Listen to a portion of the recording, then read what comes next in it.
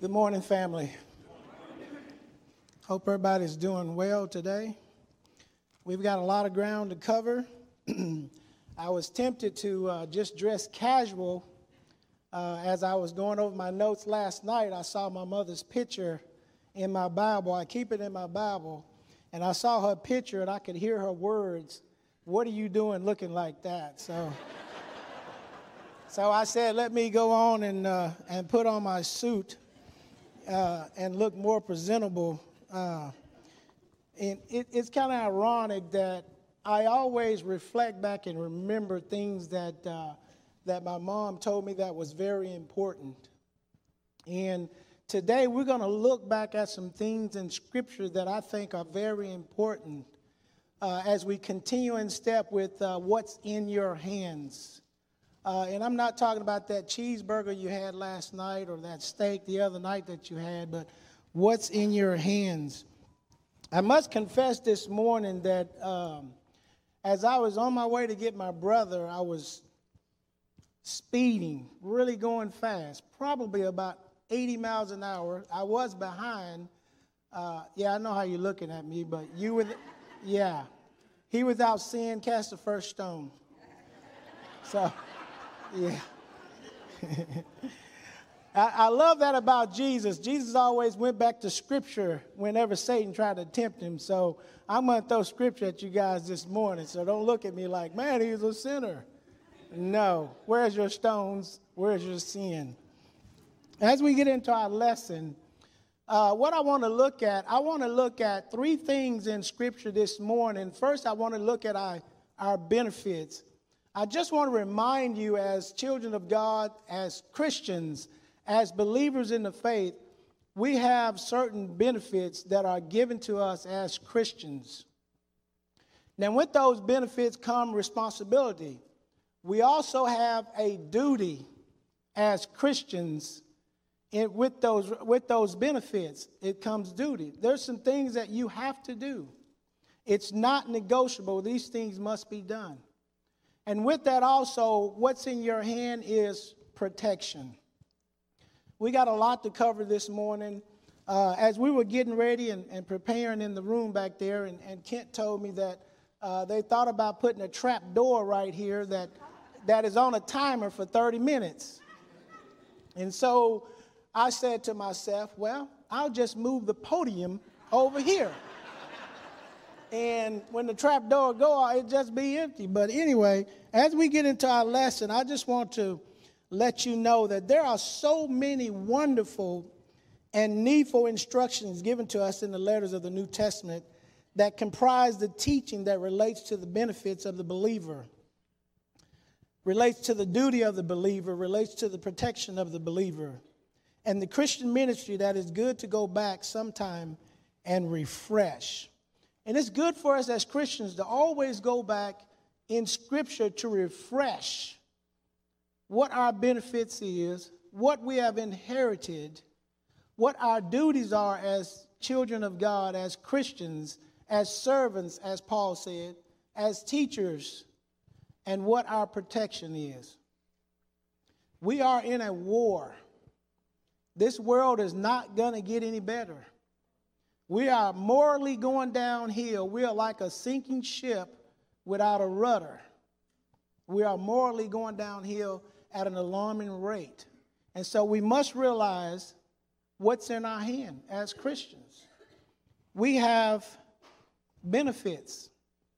We have a duty. We have protection. Let's get into it. Turning your Bible to Ephesians Chapter 1, we're going to try to go through this really quick. We got a lot to cover. And I told those guys that if during the course of the service, if you take more time doing your part, that gives me more time to stand up here and speak. So y'all can blame them if we go over. Okay? And I love y'all, and may the grace of God be with you. All right? All right. Let's get started. Let's look at benefits. Ephesians chapter 1 through 3. Paul begins by describing in chapter 1 through chapter 3 the contents of the Christian heavenly bank account or benefits. He describes it as the adoption that we have. Because we're children of God, we've been adopted. We are acceptance. or have acceptance, redemption, forgiveness. We have wisdom, the seal of the Holy Spirit, life, grace, a citizenship. In short, every spiritual blessings in the heavenlies. Paul also said that he has given us revelation in that all wisdom and insight has been made known to us, and that involves the mystery of his will, that which was formerly hidden and is now revealed. We are able through the revelation of scriptures to understand not only the past and the present, but the fullness of time. And the present, but the fullness of time, the summing up of all things in Christ, things in the heavens and things upon the earth, we have obtained an eternal inheritance to which we have been predestined. Look at verse number 13 in chapter 1.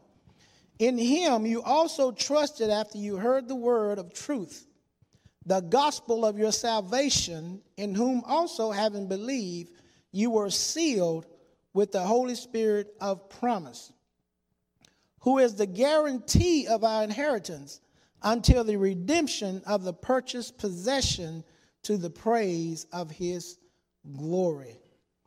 We have a promise by the Holy Spirit that we are sealed with that promise. Heaven is going to be ours one day if we faint not. But we have to always dialogue and refresh ourselves with scriptures about our benefits, about our duty, about our protection. If we don't realize that, then we will fall by the wayside. Chapter 1, among the benefits and blessings of belonging to Christ, is that he is not only the head of all things, not only the head of all things given to the church as the head of the church, but he is over all demonic powers in this age, in the one to come. So we are told that the one who is the head of the church, the one who is our Lord and our Redeemer, our Savior, is also the one who has total power over the forces of hell. The God we serve has total power in heaven, on earth, and in hell. And that same power that raises Jesus, that's raised Jesus from the dead, we have that power residing in us through the Holy Spirit. We have benefits as Christians. We need to know what those benefits are. We need to know what those duties are. We need to know what the protection is. Say amen. All right. I know somebody got an amen fan. There's one back there. I didn't bring it because I knew somebody would bring one. Look in verse 5 and 9 of chapter 2. And we're going to try to get through this real fast. I got a lot to cover. Chapter 2 describes the wonderful gifts of salvation with a reminder that we are dead in trespassing and sins, but we have been made alive in Christ. Verse 5 through 9. Even when we were dead in trespasses, made us alive together with Christ. By grace you have been saved, and raised up together, and made us sit together in the heavenly places in Christ Jesus. That is, in the ages to come, he might show the exceeding riches of his grace in his kindness toward us in Christ Jesus. For by grace you have been saved through faith, and that not of yourselves, it is the gift of God, not of works, lest anyone should boast. For we are his workmanship, created in Christ Jesus for good works, which God prepared beforehand that we should walk in them. One of the benefits that has been extended to us is grace, the unmerited favor of God. It's not based on what we've done. Like I told you this morning, I was speeding. I was sinning. And if there's traffic coming and I see somebody coming down the median, I block the median. Come on. I'm sitting in traffic. I want you to sit with me. Okay. Amen. Yeah. But thanks be to God, we have that grace, that unmerited favor. We have that mercy. We have that forgiveness. And that tells you that God knows a lot about humankind. He knows that we're going to sin. He knows that we're going to fall short. But he said, let me impart this grace to you because you're going to need it. Let me show a little mercy because if I give you what you deserve, that's it. God extended grace and mercy. And with that grace and mercy comes peace of mind that we are forgiven as children of God. God is good. And all the time. And this is how the first 3 chapters go. All the blessings are defined. We are his workmanship. Look at verse number 10. Verse number 10. For we are his workmanship, created in Christ Jesus for good works, which God prepared beforehand that we should walk in them. We were created for the working of God. We are created for the working of God. As Christians, our duty is to serve. Our duty is to impart the word of God to lost souls. This is the whole duty of man. Chapter 3, Paul talks about the wonderful privilege that has been his to be a steward and to be a minister, even though he is the least of all saints. Look at chapter 3 and verse number 8. To me, who am less than the least of all the saints, this grace was given that I should preach among the Gentiles the unsearchable riches of Christ, and to make all see what is the fellowship of the mystery, which from the beginning of the ages has been hidden in God, who created all things through Christ Jesus. Paul realized his past. Paul realized that he was a persecutor, that he was a murderer of Christians. But thanks be to the grace of God, Paul can teach and preach the word of God and know that he has been forgiven of anything that he has done because of the blood of the Lamb. We've been redeemed. I love that song, I've been redeemed. I'm not going to sing it. I know you if Patton was up here, he'd probably sing it. But anyway, we might get him to sing it at the close if y'all want to stick around, right? Verse number 8, Paul has been able to be the vehicle by which God reveals the glorious truth in the New Testament, which defines the infinite and eternal blessing. People, we have to be the vehicle by which the truth of God is spread. We have to be that vehicle. Like I said, the moral compass of this world is pointing straight down. And I don't think it would ever turn around. I think it's just going to get worse. And I'm not, you might be looking, well, the glass is half full or half empty. I don't care how you swing it. The moral compass of this world is broken. And we have a duty and an obligation as children of God to snatch as many souls out of the hands of Satan as we possibly can before the ship sinks. This is our duty. These chapters are all about what belongs to us because we belong to Christ. We have been granted from the riches of his glory everything we need, and we see this great closing doxology in the 3rd chapter, verse number 20 through 21. Look at verse number 20 through 21 for me. This is some good stuff. Now, to him who is able to do exceedingly abundantly above all that we ask or think, according to the power that works in us, to him be glory in the church by Christ Jesus to all generations forever and ever. That same power that raised Christ from the dead, that same power that spoke this world into existence, we have access to as children of God. We have access to it. We have to use it. We have to use it. Let's look at the duty part, Ephesians chapter 4. In chapter 4, we now move to the doctrinal section, to the practical section. We now move to the duty section.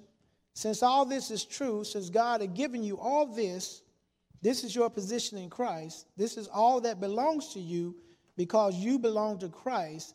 Here's what is then required of you. Chapter 4, verse 1 through 7. Let's look at that. And there's always a therefore. And I love Paul's letter. Paul's letters are always about becoming a more mature Christian, it's always about a deeper relationship. There's some rebukes in there too, and we need to hear those rebukes because sometimes, our head gets so big and we put on those sunglasses and we can't see properly. So Paul throws some rebukes in there, but he also throws a lot of attaboys in there. And if you want to have a deeper relationship, if you want to become a more mature Christian, the letters of Paul, the prison letters of Paul, Paul's letter to the Philippian church was telling them, hey, look, you guys are doing good, but I want you to go deeper in your relationship with God. And the only way to go deeper in our relationship with God is to know who God is, to know what our benefits are, to know what our duties are. When you first got your job, the first thing you asked your soon-to-be employer was, what kind of benefits does the job offer? And that was really important for us to take the job. We want to know, first of all, what is our pay? Then we want to know, is there a 401k? Is there health insurance? Is there a dental plan? And then the obvious, how many days do I get off if I've been here for 5 years? But benefits for the human in our jobs are so important that sometimes we don't take the job because the benefits are not what we need. There's not enough. But you have these benefits in the heavenlies from God, from Almighty God, from Jesus Christ, from the Father, from our Father. We have these benefits that points straight to heaven. These benefits are more important than the benefits of your job. They point straight to heaven. That's where we're trying to go. The duty, verse 1 through 7, we are to walk in a way that is consistent with our calling. Let's finish that. Therefore, prisoners of the Lord, beseech you to walk worthy of the calling in which you were called, with all lowliness and gentleness, with long suffering, bearing with one another in love, endeavoring to keep the unity of the Spirit in the bond of peace. There's one body, one Spirit, just as you were called in one hope of your calling. One Lord, one faith, one baptism. One God and Father of all, who is above all and through all. But to each one of us grace was given according to the measure of Christ. We have that grace that we don't deserve. We have that mercy that God continues to give to us day after day. We've been redeemed. We've washed in the blood daily. Look at verse number 11 through 16 of chapter 4. And he himself gave some to be apostles, some prophets, some evangelists, and some pastors and teachers, for the equipping of the saints, for the work of the ministry, for the edifying of the body of Christ, till we all come to the unity of the faith and of the knowledge of the Son of God, to a perfect man, to the measure of the stature of the fullness of Christ, that we should no longer be children tossed to and fro and carried about with every wind of doctrine by the trickery of men in the cunning craftiness of deceitful plotting. But speaking the truth in love may grow up in all things into him who is the head of Christ. Who is the head? Christ, from whom the whole body. Now listen to this. This is very important. Jesus is telling us about truth. Paul's writing this letter to the Ephesians about truth, about direction, about duty. Listen to this verse right here. This brings it all together. From whom the whole body, joined and knitted together by whatever joint supplies, according to the effective working by which every part does its share, causes growth of the body for the edifying of itself in love. I don't care if you're not a teacher. I don't care if you're not a preacher. I don't care if you're not an elder or a shepherd. But you are a part of the body. And the whole body edifies one another. The whole body lifts one another up. The whole body spurs one another on to good works. The whole body is needed. Just like your body. The ears can't say to the eyes, I have no need of you. If you don't have eyes, where's the seeing? If you don't have ears, where's the hearing? The whole body is necessary for the edifying of the church. This is our duty. We have to spur one another on. Verse 20 through 24.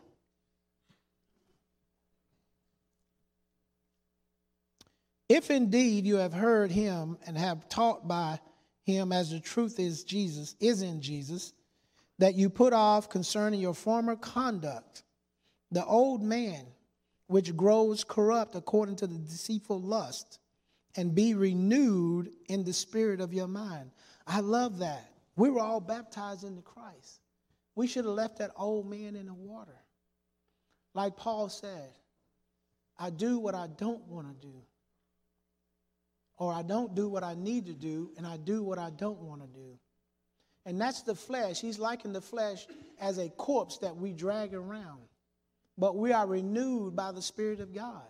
The more we dialogue in the Word, the more we realize what our benefits is, the more we realize what our duty is, the stronger the body becomes, the more that the spiritual body takes over that sinful nature of the flesh. And we are headed in the direction that we need to head in. It all works together once we realize what's in our hands. And I tell you, what's in your hand is more valuable than gold, more valuable than silver or diamonds. It is more valuable than anything that you can attain in this world, whether it be your house, your car, your bank account, or whatever. What's in your hand? This little book is our map, is our guide, is our direction to eternal life with Jesus. That is the only way we will get there. But we've got to realize and understand not only what our benefits are, but what our duties are. We cannot be idle just sitting in the pew doing nothing and hear from Sunday to Sunday and that's it. We have to understand and realize what our duties are. They're in the Word of God. They're in the Scriptures. This is how you live because of what God has done for you in chapter 5. Look at verse number 1 of chapter 5. Therefore, be imitators of God as dear children, and walk in love as Christ also has loved us and given himself up for us, an offering, a sacrifice to God for a sweet-smelling aroma. Imitators of God. Now, we imitate a lot of people sometimes that we see in on TV and actors and things like that. We may imitate some of our peers. But I tell you, the great Savior, Jesus Christ, is the best person to imitate. Jesus knew where he was going in his ministry. He had a direction. He had a focus. He had a timetable he wanted to get there.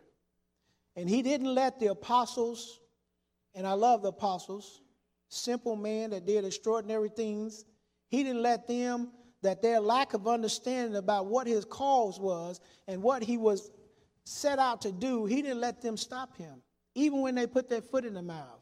When he told them, look here, I'm getting ready to die. I'm going to be buried. I'm going to be raised again. And Peter said, nah. Jesus said, get behind me, Satan. He stayed focused. We've got to be focused, Christians. We've got to be focused on our direction. You want heaven to be your home. You know where it's at. You know how to get there. You have instructions. You have a map. You have directions. No, you don't have to use a GPS on your phone. What's in your hand? The GPS. The ultimate GPS is in our hand. Look at verse number 8 through 9 of chapter 5. For you were once darkness, but now you are light in the Lord.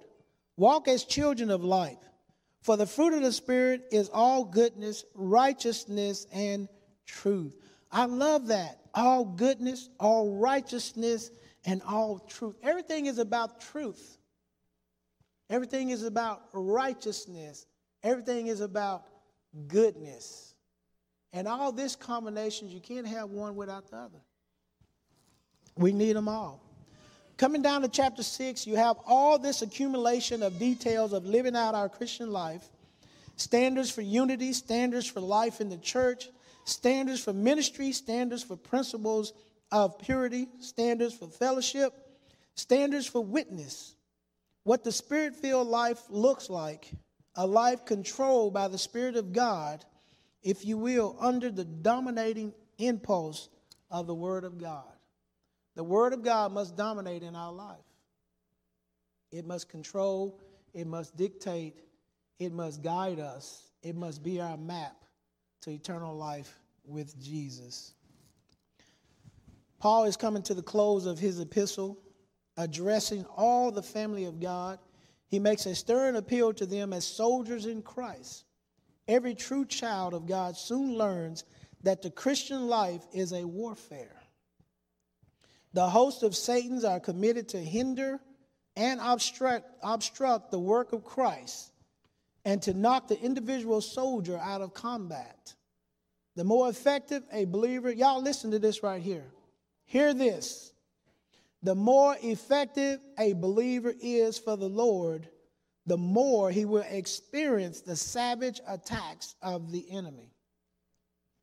The devil does not waste his ammunition on normal Christians. In our own strength, we are no match for the devil. So the first preparatory command is that we should be continually strengthened in the Lord and in the boundless resources of his might. God's best soldiers are those who are conscious of their own weakness and ineffectiveness, and who rely solely on him. God has chosen the weak things of the world to put to shame the things which are mighty. Our weakness commends itself to the power of his might. Chapter 6, Paul's letting us know that we as Christians, as believers, are in a war. And it's not going to be an easy walk. Walking is pretty easy for some people. But this particular walk is not going to be an easy walk.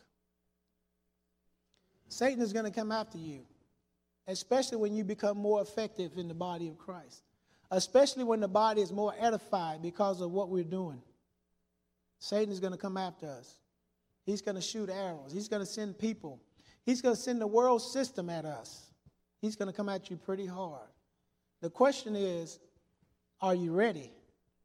You know what your benefits are. You know what your duties are. Do you know what's available for your protection? Let's look at that. Chapter 6, verse number 10 says, finally, my brother.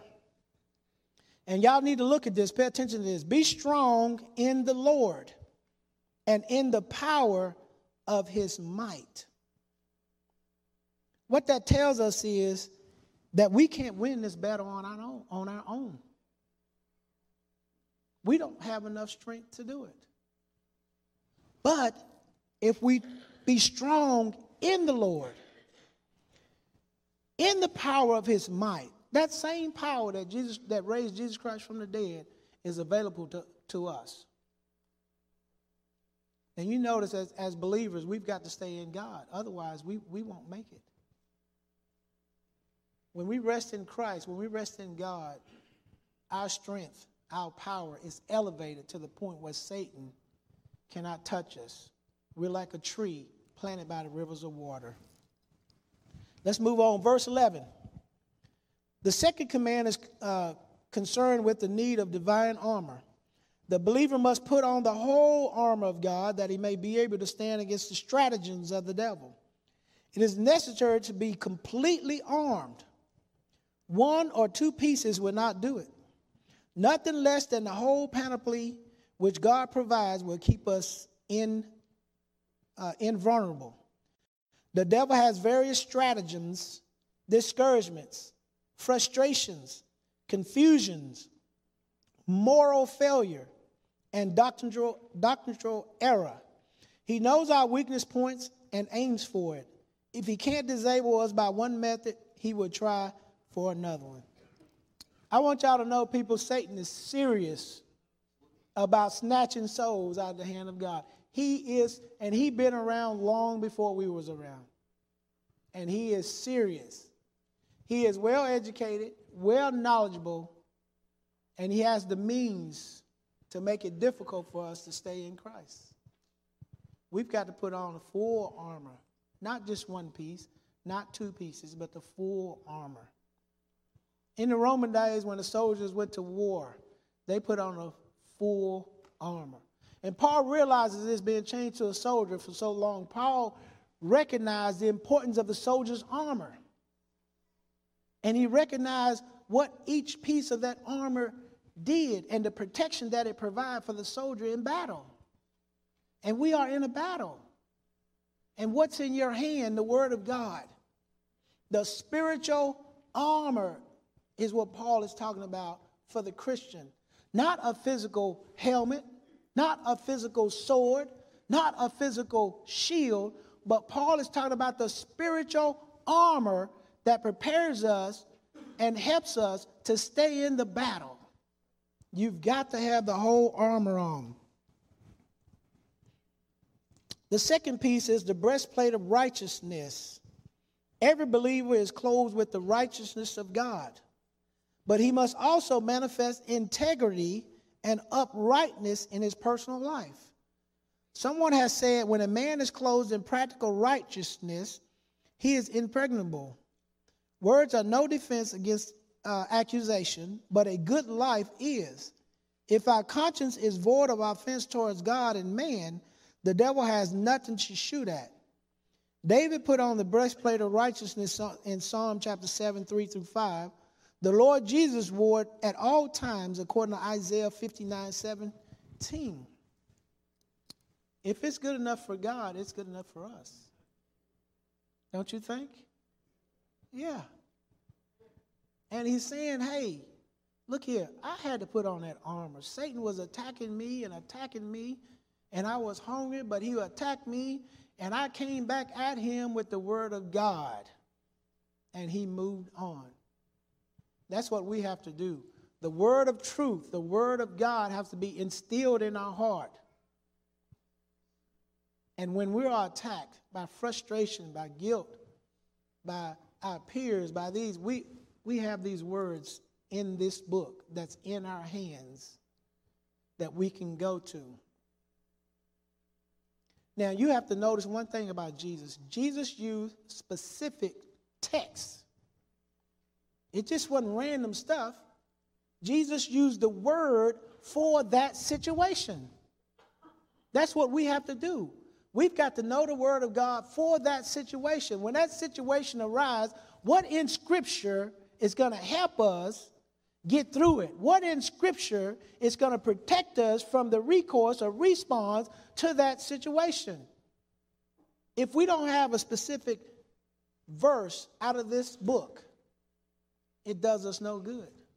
When you are being attacked by Satan, whatever that attack is, we need to know exactly what word in God is going to protect us. Protection. God said, look here, I'm going to give you benefits. That's what's in your hand. Realize there comes a duty with those benefits. And that duty is to do, to go, to edify, to build up, to gain knowledge, to know truth. But then he says, okay, now that I did all this for you, I want to let you know that your walk is not going to be easy if you do not apply yourself. Your walk is not going to be easy if you don't get in the Word of God. Your walk is not going to be easy if you don't put on the whole armor of God. Not just the the helmet, not just the shield or the sword, but the whole armor of God. The third piece in chapter 6, verse 15, the soldier must have his feet shod with the preparation of the gospel of peace. This suggests a readiness to go out with the good news of peace, and therefore an invasion into enemy territory.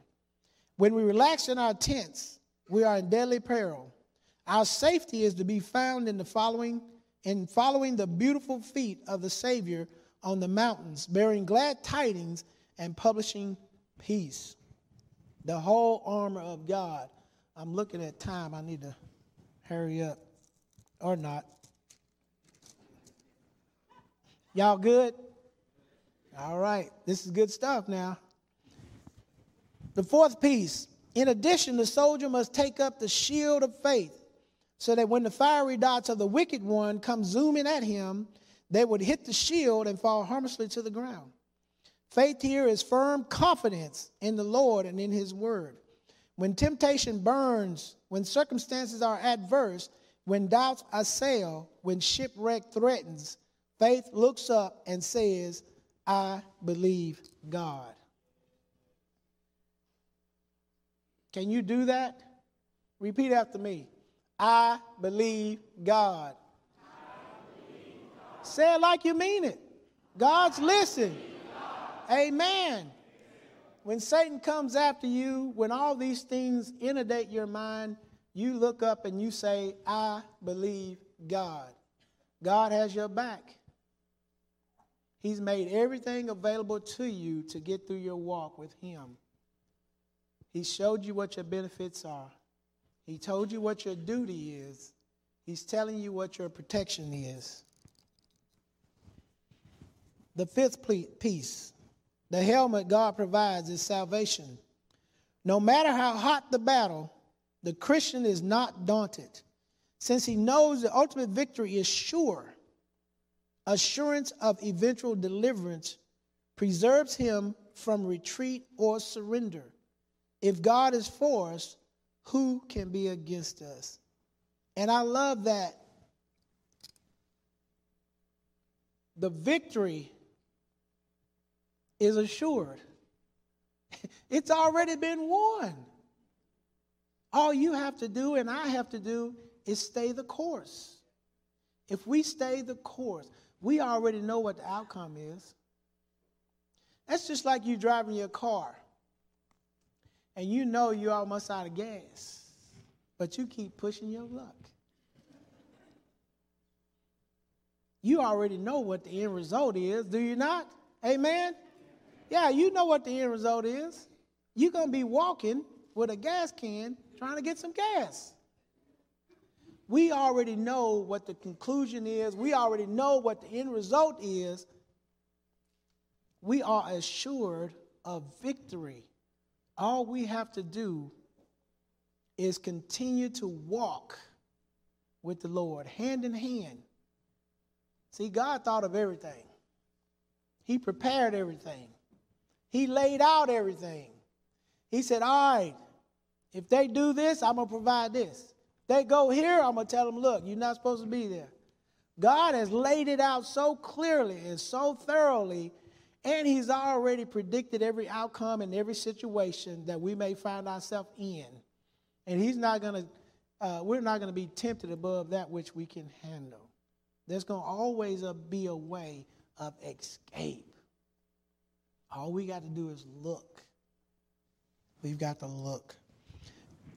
Chapter 6, verse 17, finally the soldier takes a sword of the Spirit, which is the word of God.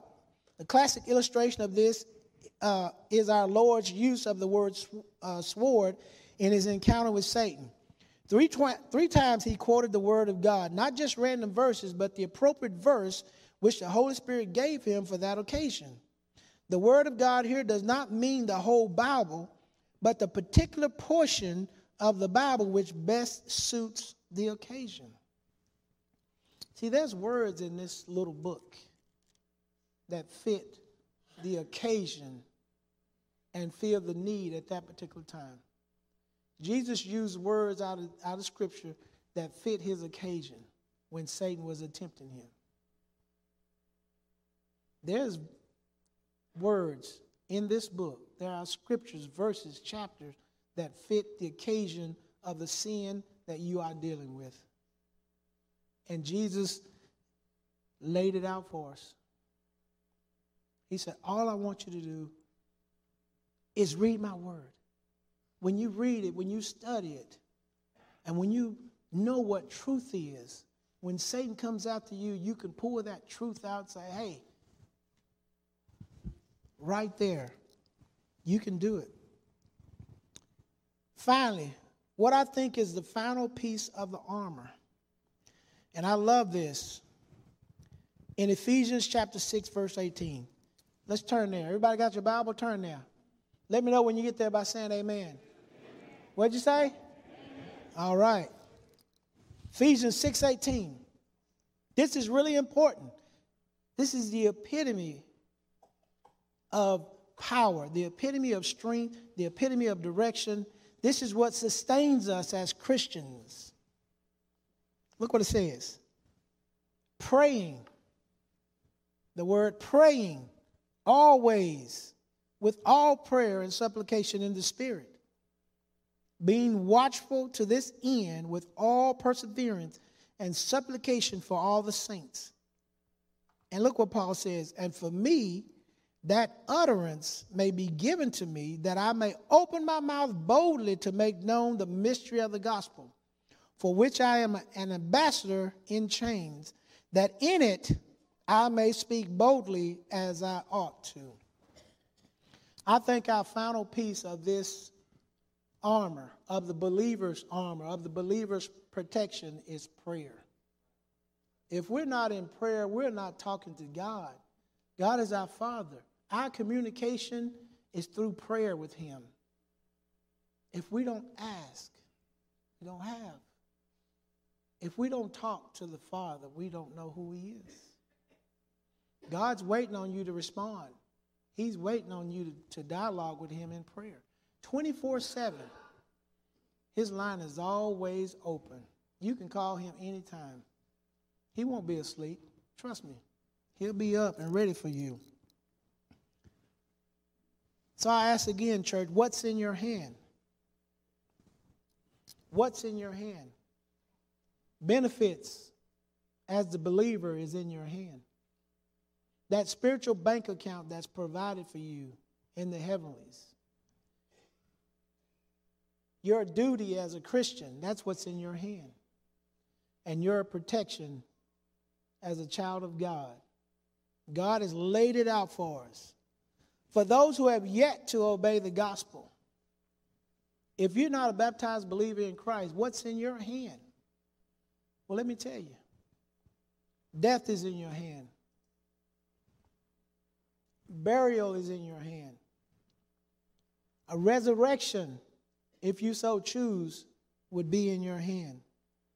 Redemption by the blood of the Lamb who died on the cross for your sins is in your hand. Salvation is in your hand. And adoption into the family of God as His Son and joint heirs with Jesus Christ is in your hand. An inheritance, not of this world. It won't fade away.